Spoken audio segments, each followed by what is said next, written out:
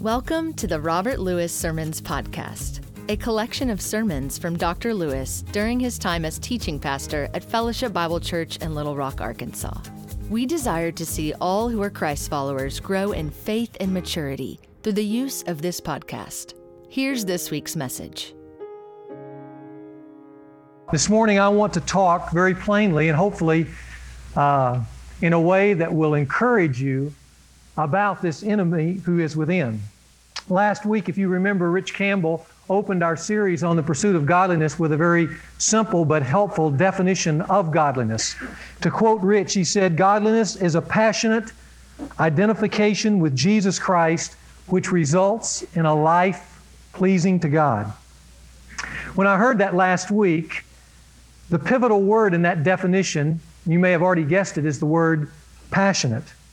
Indeed, the whole definition to godliness turns on that one single word, the word passion. Webster's dictionary defines passion as that which is enthusiastic, something that is of ardent love, of intense emotion, of zeal. The word passion has fire and an urgency about it. Even when we hear it, we think of that urgency, that sense of push that comes out of the human breast when a person is passionate. I found it interesting, though, as I looked up that word in Webster's, that it has a highly unlikely companion right next to it. In fact, if you open up Webster's dictionary and look at the definition of passion, you can't help but drop down to the very next word that's found there in the dictionary, and that's the word passive.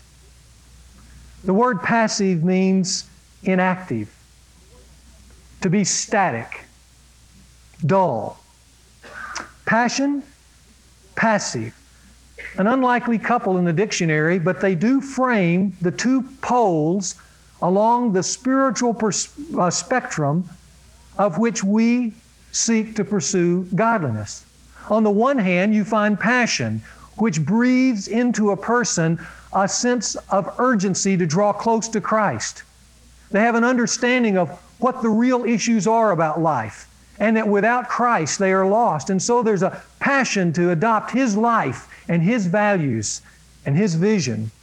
But at the other end, there is this passive identification with Christ that usually brings about to the personality who embraces that kind of identification church attendance, acknowledgement of certain traditions, a periodic giving when it's convenient, maybe in its worst form, sheer hypocrisy.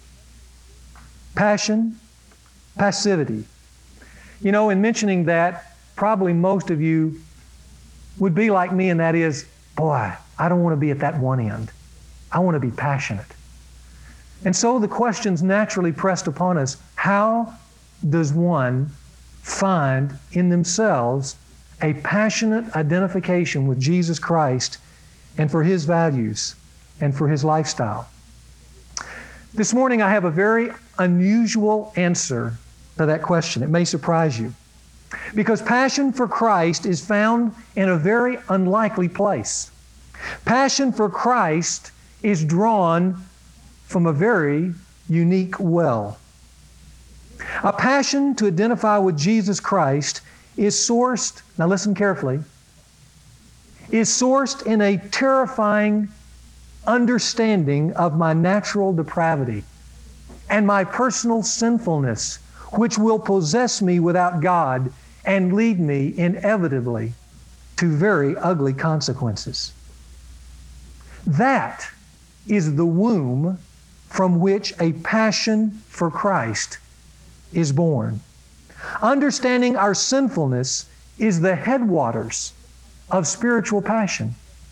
You know, the greatest of all preachers, C.H. Spurgeon, said in his autobiography in 1890 this perspective: "A spiritual experience which is thoroughly flavored with a deep and bitter sense of sin is of great value to him that hath it.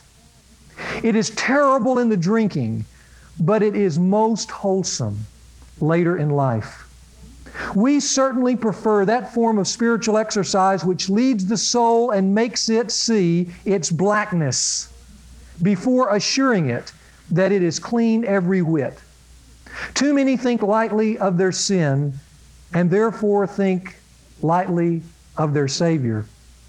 He who has stood before his God with a deep sense of being convicted and condemned, with the rope about his neck, is the same man who weeps for joy when he has been pardoned, who hates the evil which has been now forgiven him, and who lives to honor the Redeemer by whose blood he is found to be cleansed. It's amazing to me that to find this passion, one has to drink deeply of their own sinfulness. And yet it is true. I've had Christians tell me that they wish they had not grown up in a Christian home. Because of not having experienced in their mind firsthand a life of sin, they now feel that that is the cause for them having no passion for Christ, rather a dullness of spirit. One young Christian, and a lot of times it comes from young people, said it to me this way: it seems the really excited Christians are ones who for years were intense sinners. Playboys, drunks, druggies, party animals. They all seem to come from broken homes and bad environments. Those are the ones who in adulthood have an intense passion for Christ, and I don't. Well, I must confess, there is some truth in that observation. Those who most appreciate peace are those who fought in a war. Those who most appreciate life are those who at some point found themselves barely escaping death. And I, for one, can also personally testify that those of us who appreciate godliness, that many of us have grown up godless. And we know firsthand the ravages of godlessness in our life. And it creates a passion for the opposite. Still, when any Christian speaks of not having lived in gross sin as one of the reasons for them not being passionate about Christ, I feel that it is because not of having not lived in gross sin, but because they don't have a clear understanding of sin. It's a superficial understanding of sin. For instance, they have a superficial understanding of what sin is. Do you know what sin is? See, most of those young people think sin is just the practice of the gross kinds of sin, the murder, the adultery, the immorality, the drunkenness. But when one draws close to a perfect Savior, to a holy God, one finds sin in all kinds of shades and spectrums and varieties. But at the heart, the most vilest form of sin before a holy God is simply the absence of righteousness. If we understood, though it's very lawful to be greedy, it's lawful today. You won't go to jail for being jealous or lustful or idolatrous or self-centered or arrogant or prideful or a hypocrite. In many cases, those things aren't even considered in the list of the gross sins. But if you considered them before a holy God, and if you could see where those things were taking you in life, and if you could see the damage that you would ultimately inflict on yourself, on those around you, on your community, and the generations to come from your society, if you could see the ugliness of all that, you would run passionately to a Savior to help you. We also have a superficial understanding of our capacity to sin. Those of us who grow up in Christian homes often think because we've not seen it in its vilest form that somehow we are excused from the more heinous crimes. I hear people say around me at restaurants and various places, I can't believe that O.J. really did that. Well, maybe he didn't. But do you think you couldn't? Do you? You see, if your first impulse is to say, I don't think I could, you do not understand your capacity for evil. To say, I can't believe she did that, as if somehow that degree of sinfulness was somehow beyond me, and my own personal capacity is a grievous error. You know, I've been with people, fine people, Christian people, people who have had a long track record of success. And yet, in the moment that I was with them, after a series of escalating circumstances and wrong turns and bad choices, you know what they're saying to me in that moment? I can't believe I did that. That I did that. But the Scriptures are very clear that our capacity is beyond anything you can imagine sitting here today.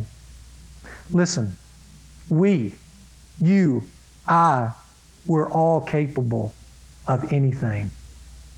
Depravity does not mean that we are as bad as we could be. It just means we have the capacity and the bent to be as bad as we could ever imagine. If we could clearly see what we are right now becoming, if you're here this morning without Christ, or you're here this morning and you're not staying close to Christ, circumstances are good, things are peaceful at home, job is okay, but if you could see what you're becoming, even right now, with the absence of real righteousness, if you could look ahead, just a few months ahead, maybe a year ahead, or 2 years ahead, and if you could see the unthinkable that is waiting for you because of that bent towards yourself, you would run with passion to a Savior. Mike Wallace of 60 Minutes did a story on the Nazi Adolf Eichmann, the principal architect of the Holocaust. And at the outset, Wallace asked a central question. He said, how is it possible for a man to act like Eichmann acted? Was he a monster, a madman, or was he something more terrifying? Normal. Wallace interviewed Yehiel Denur, one of the concentration camp survivors and the one who testified against Eichmann from Auschwitz at the Nuremberg trials. Before the interview began, there was a short film clip of Denur walking into the Nuremberg courtroom and walking past Adolf Eichmann. And as he walked past and the eyes met, Denur began to shake violently and he fainted. In the interview to follow, Wallace asked Denur, were you overcome by fear? No, said Denur. Seeing Eichmann in the courtroom made me realize he was not the godlike army officer I thought him to be. This Eichmann was simply an ordinary man, and then it hit me. I fainted because I was afraid for myself. I saw that I was capable of doing what he did. I am exactly like he.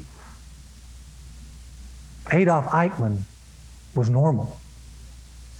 That is a terrifying expectation. And when we drink of that in our own lives, it causes something to take place in us, and that is to see that fear and to run passionately to one who thinks nothing but the best of us and who wants nothing but the best for us. That's how the pursuit of godliness begins. Let me say what I said a few minutes ago. A passion to identify with Jesus Christ, His life, His values, is not found in the practice of sin. Sin kills. But it is found in an understanding of what sin is, deeply, drinking deeply of that bitter cup. And that I am a sinner and capable of anything apart from Him. It is a terrifying understanding of my natural depravity. I want us to take a few sips this morning by looking through the Scriptures. If you would, start with Genesis. And I'm going to have you might put down your notes, and we're going to go through several verses. So follow along with me as we see what the Scriptures say about our human condition. Starting at Genesis chapter 6, verse 5.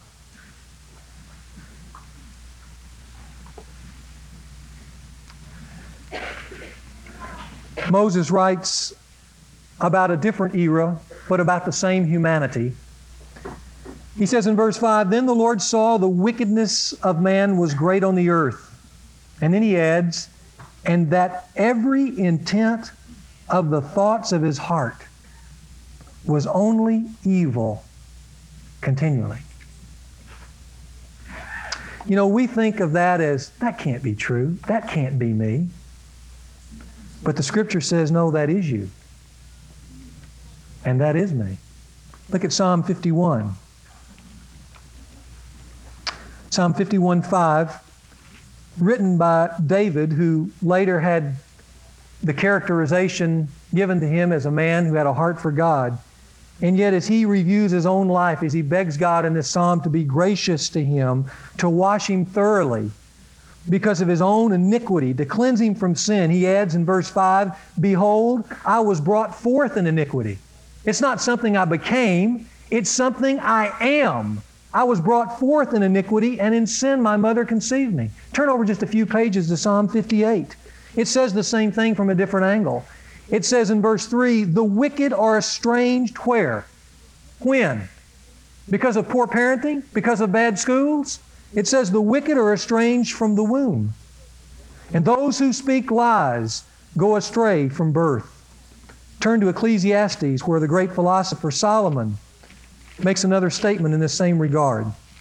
Ecclesiastes chapter 9. Solomon was a realist in this whole book. All the way through it, he looked at man for what he really is. And here in Ecclesiastes chapter 9, verse 3, he makes a startling statement about us. He says this, "There is an evil in all that is done under the sun, that there is one fate for all men. Furthermore, the hearts of the sons of men are full of evil, and insanity is in their hearts throughout their lives, and afterwards they go to the dead." Look at Jeremiah, one of the great prophets, who just a little further in your Old Testament, what he says about the heart. And by the way, the heart is the place of who we are. It's our thoughts, it's our will, it's our mind. But yet in Jeremiah 17:9, this statement flows out of the prophet's lips. Jeremiah 17, verse 9. "The heart, your heart, is more deceitful than all else." All else. Not your friends, not your circumstances. Your heart, my heart, is deceitful beyond all else and is desperately sick. Who can understand it? Let's go to the words of Jesus Himself over in the Gospel of the Gospel of Mark. And we want to look at Mark chapter 7. And it's interesting as we read this, He's speaking to religious people. Mark chapter 7.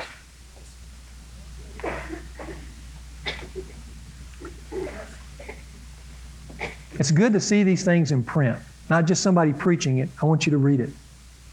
Mark 7, verse 14. "And after He called the multitude to Him again, He began saying to them, 'Listen to me, all of you, and understand.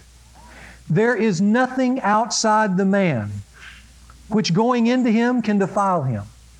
Boy, does that go cross-grain against our day. It was mom and dad who defiled me. It was my environment that defiled me. It was the lack of resources that defiled me. And Jesus says, "Listen, all of you, there's nothing going in that defiles. Nothing. But the things which proceed out of the man are what defile the man." Look at verse 20. "And He was saying, that which proceeds out of the man, that is what defiles the man. For from within, out of the heart of men, proceeds the evil thoughts and the fornications and the thefts and the murders and the adulteries and the deeds of coveting and wickedness, as well as deceit, sensuality, envy, slander, pride, and foolishness. All these evil things proceed from within, and they defile a man." Let's look at Romans chapter 1, which is one of the great apologies of the Christian faith. This letter has never been equaled by any theologian. But in the beginning of the letter, Paul looks onto the landscape of humanity and what God is offering to humanity and how humanity is responding to these various offerings of Himself. I want you to listen to it as I read, starting in verse 18. "For the wrath of God is revealed from heaven against all ungodliness and unrighteousness of men who suppress the truth in unrighteousness." Notice, suppress. Because that which is known about God is evident within them, for God made it evident to them. For since the creation of the world, His invisible attributes, His eternal power and divine nature have been clearly seen, being understood through what has been made, so that they are without excuse. Yet even though they knew God, they did not honor Him as God or give thanks, but they became futile in their speculations, and their foolish heart was darkened. Professing to be wise, they became fools. And they exchanged the glory of the incorruptible God for an image in the form of corruptible man and of birds and of four-footed animals and crawling creatures. Therefore God gave them over in the lust of their own hearts to impurity, that their bodies might be dishonored among them. For they exchanged the truth of God for a lie, and they worshiped and served the creature rather than the Creator, who is blessed forever. Amen. For this reason God gave them over to their own degrading passions, for their women exchanged the natural function. And in the same way also the men abandoned the natural function of the woman, and burned in their desire towards one another, men with men committing indecent acts, and receiving in their own persons the due penalty of their error. And just as they did not see fit to acknowledge God any longer, God gave them over to a depraved mind to do those things which are not proper, being filled with all unrighteousness and wickedness and greed and evil, full of envy, murder, strife, deceit, and malice. They are gossips, slanderers, haters of God, insolent, arrogant, boastful. They invent evil. They're disobedient to parents, without understanding, untrustworthy, unloving, unmerciful. And although they know the ordinance of God, that those who practice such things are worthy of death, they not only do the same, but also give hearty approval to those who practice them. And my friend, the righteous person would kind of puff his chest up, as those who read this opening letter probably did, until they got to chapter 3. And in chapter 3 of the very next page, verse 9, he punctures the puffed up heart of the so-called righteous man when he says, "What then, are we better than they? Not at all. For we are already charged that both Jews and Greeks are all under sin, as it is written, there is none righteous, not even one. There is none who understands. There is none who seeks for God. All have turned aside. Together they have become useless. There is none who does good. There is not even one." Now some of you are probably thinking, boy, those would make great verses to put on the refrigerator, aren't you? Not at all. Those verses terrify us. But those verses tell us in stereo the condition of our own heart. Theologians call these scriptures the depravity of man, the fallen nature of man. The great systematic theologian Augustus Strong defined depravity this way: human depravity means that man is supremely determined, and just think of yourself as I read this, in his whole inward and outward life by a preference for self to God. Man possesses an aversion to God, which, though sometimes latent and hidden, becomes active enmity as soon as God's will comes into manifest conflict with his own will. Then man is disordered and corrupted in every faculty through this substitution of self instead of supreme affection towards God. Therefore, he or she is subject to a law of constant progress and depravity, for which one alone has no recuperative energy to successfully resist. Some of you may have read in the Dallas Morning News the report of an elderly woman, Evelyn Geffers. Evelyn had ended a decade of procrastination when she went to the doctors at Parkland Hospital and asked them to remove an ovarian tumor that at the time of surgery weighed 156 pounds. Can you believe that?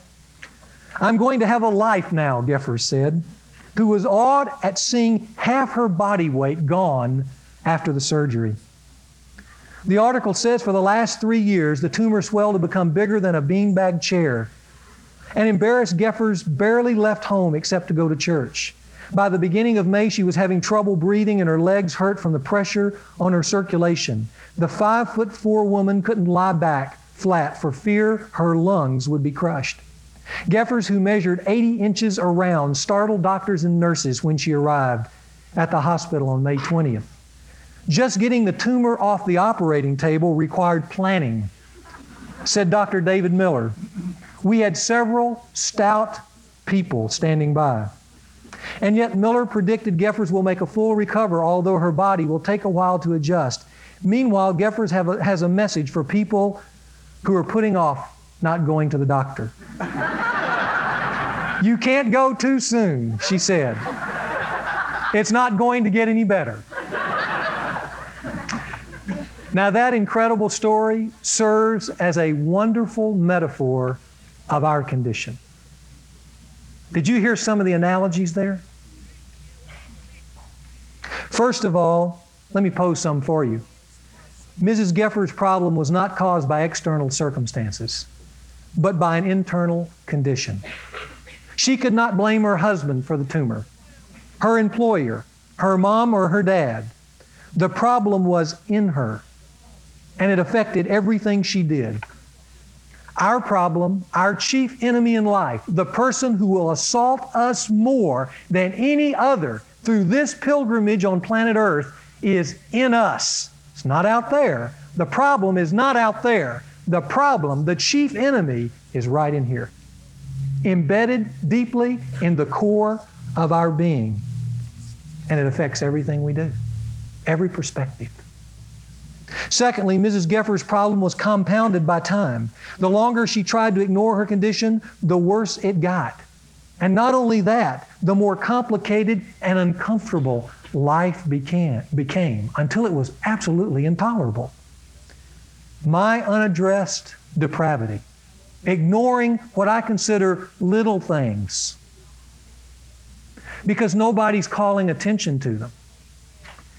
Allowing those things to go unaddressed. I want you to know the sinful nature does not remain static. It grows. And in time it crushes out all that is sacred and virtuous about life on the altar of self. All of it. And life will get uglier, and if it doesn't get uglier, it'll get emptier, and if it doesn't get emptier, it will be more compromised till much of who you were determined to be by Jesus Christ, who you could have been, is snuffed out and eradicated. It won't get any better over time. And then thirdly, Mrs. Geffers could do nothing about her problem. Personally, she was helpless, defenseless. Her only hope was in what someone else, namely a physician, could do for her. Did you know one of the greatest Christians of all time, the Apostle Paul, felt exactly that same way? I want you to open your Bibles to Romans chapter 7. And I want you to see, hey, this is not Mrs. Geffers' problem, and this is not just my problem, as weak as I am. You can pick some of the strongest people you could ever imagine. It's their problem too. Look at Romans 7. I'm going to start in verse 14. And I want you to see an apostle's secret to his pursuit of godliness. Because he tells us. These next 10 verses is the secret to his passion. Verse 14. For we know that the law is spiritual, but I know that I am of flesh, sold into bondage to sin. For that which I am doing, I do not understand. For I am not practicing what I would like to do, but I am doing the very thing I hate. Have you been there? But if I do the very thing I do not wish to do, I agree with the law confessing that it is good. So now no longer am I the one doing it, but sin, which indwells me. For I know that nothing good dwells in me, that is, in my flesh. For the wishing is present in me, but the doing of good is not. That's an apostle speaking. For I practice for the good that I wish I do not do, but I practice the very evil that I do not wish.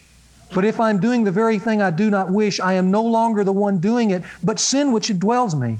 I find then the principle that evil is present in me, the one who wishes to do good. For I joyfully concur with the law of God in the inner man, that is in my mind. Do you do that? Sure you do. But look at verse 23. But I see a different law in the members of my body, They wage war against the law of my mind, and they make me a prisoner of the law of sin, which is in my members.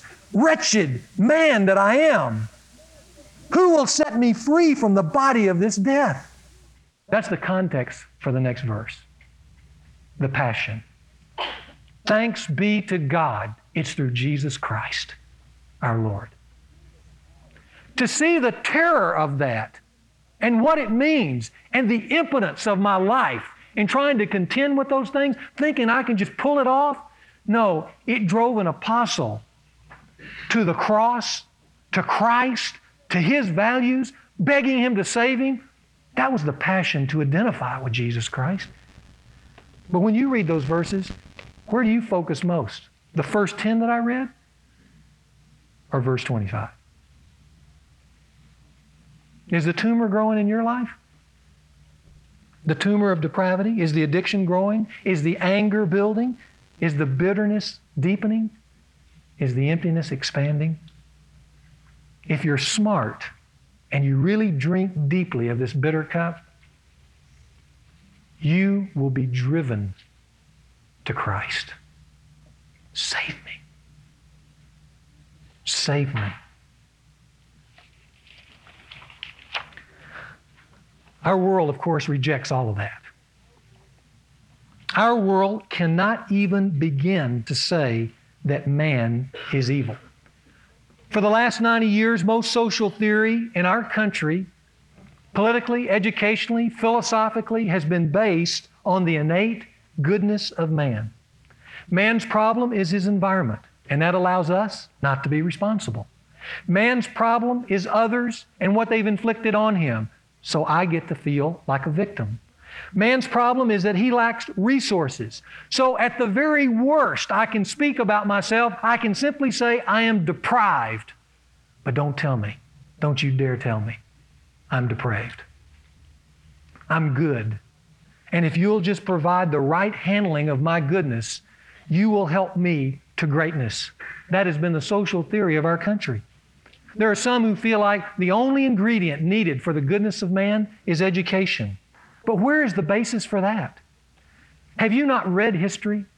Have you not seen that if education is all man needs, why is it that the most horrific evils, the most heinous crimes, the worst catastrophes ever inflicted on humanity have come from well-educated men? Education brings enlightenment. Education makes one sophisticated.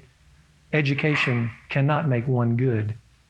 There are some who thinks that all man needs is to have his self-esteem raised.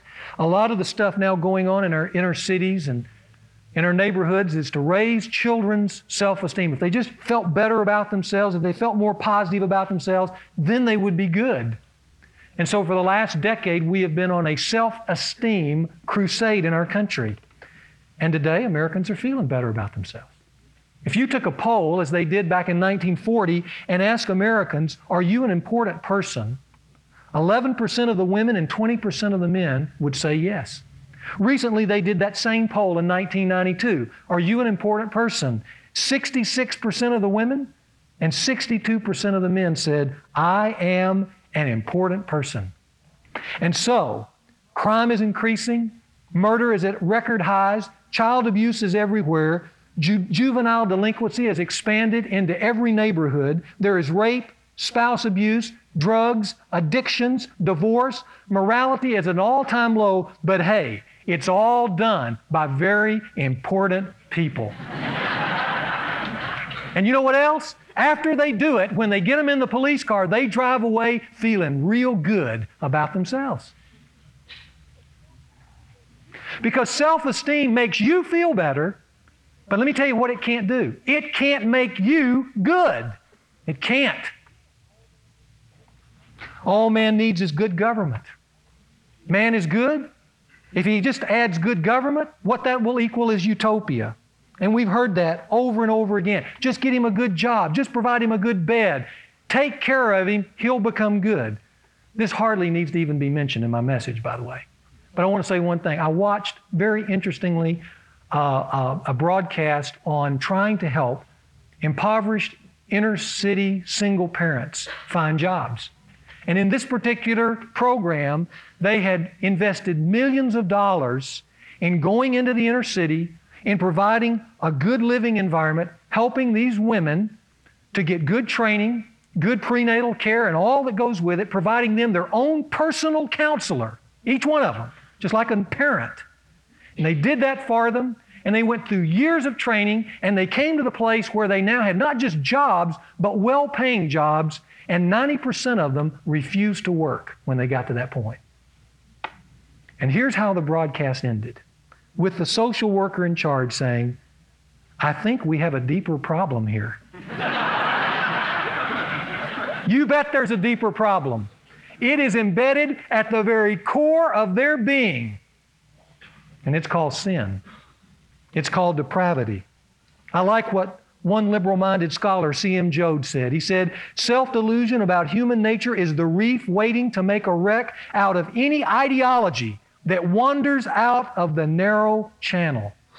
It is because we rejected the doctrine of original sin that we on the left have always been disappointed in our programs. And I might add, we on the right have always been disappointed in our church. Because we've not come to terms with how deep this problem is in our own lives." The solution for man's condition can be generally summarized two ways. First, one must surrender their life. You can't make it better. You can't work it to being better.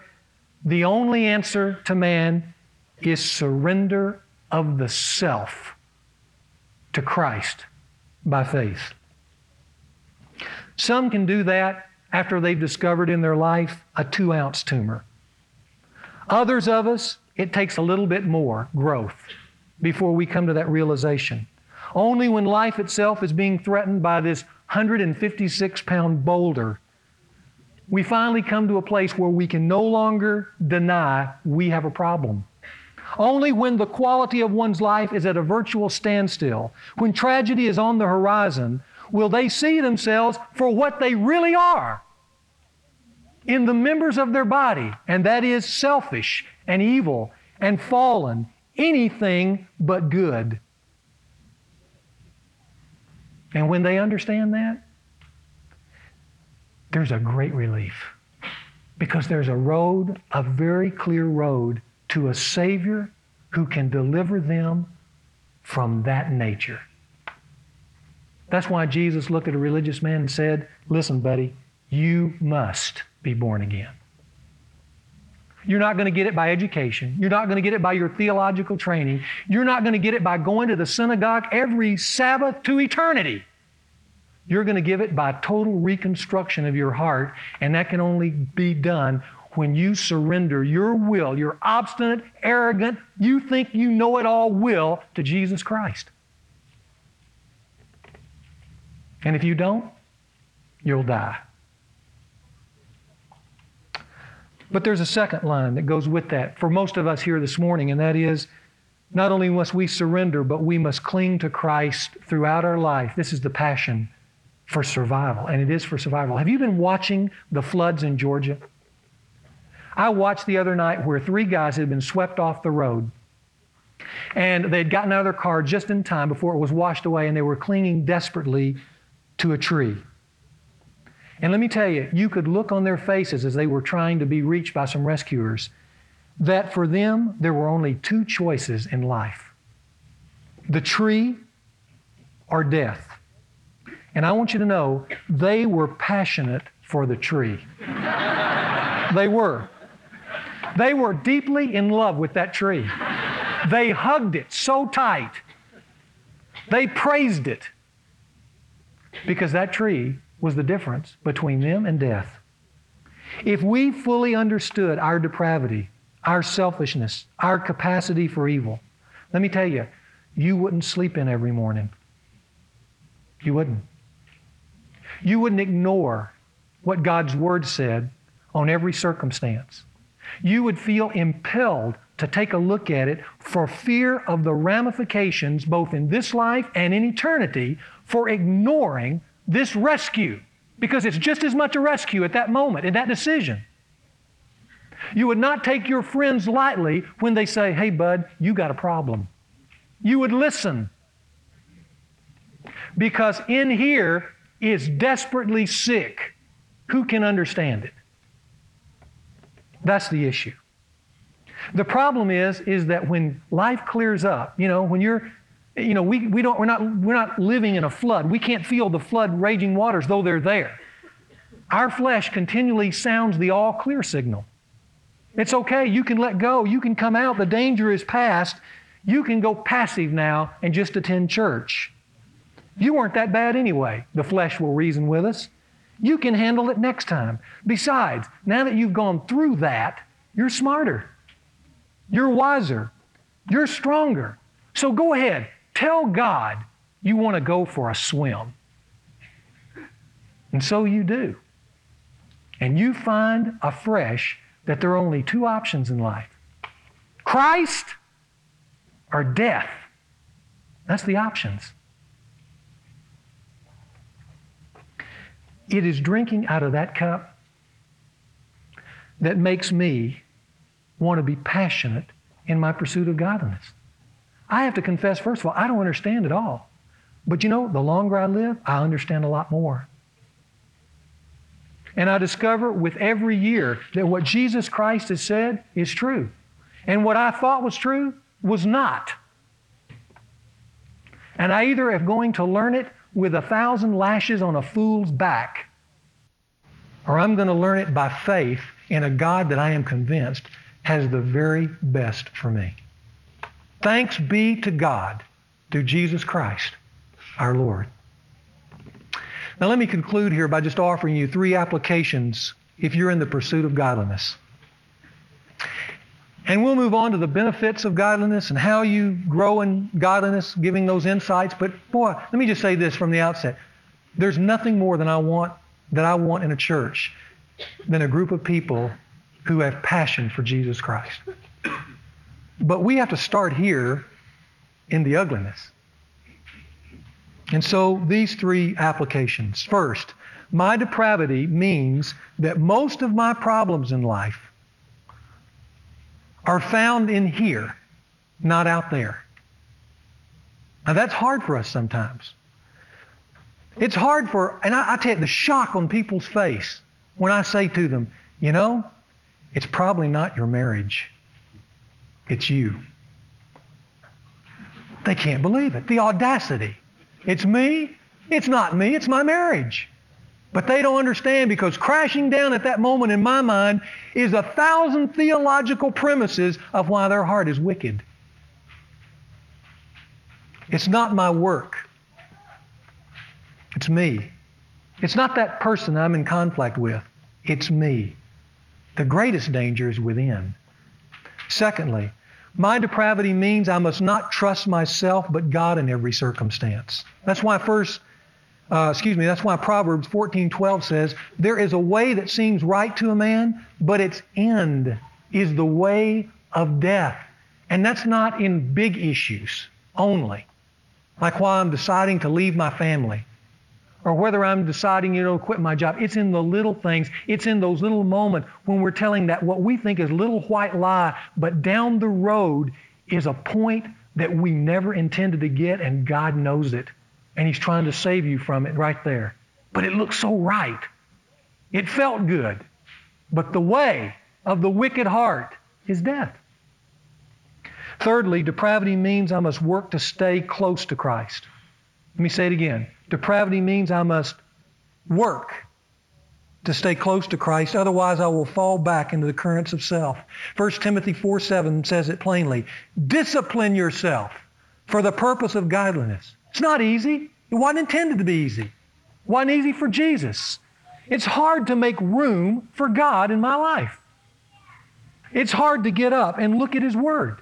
It's hard to take time out of a busy schedule and be quiet. And for the first time, before I make that business deal, or before I issue that decree, or before I make some cataclysmic change in my life, it's important to say, God, what do you think? I'm going to listen. I'm going to contemplate. I'm going to be there to renew myself, to strengthen myself, to resolve to obey, even when they say, if you do, you're fired, buddy.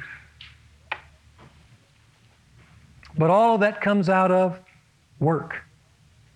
But it's a blessed work. It's a glorious work because it energizes all of life. But you have to take time. If you don't, you will find the other option. It may be slow and subtle at first, and then the stream may become more swift, and then you find yourself in the white water of messes that you never intended to do, crying out right before you plunge under, "Wretched man that I am, who will save me from the body of this death?" But I want you to know what's so exciting for me to tell you. It's just as you're going under with one hand, you'll hear this cry back from heaven. Thanks be to God.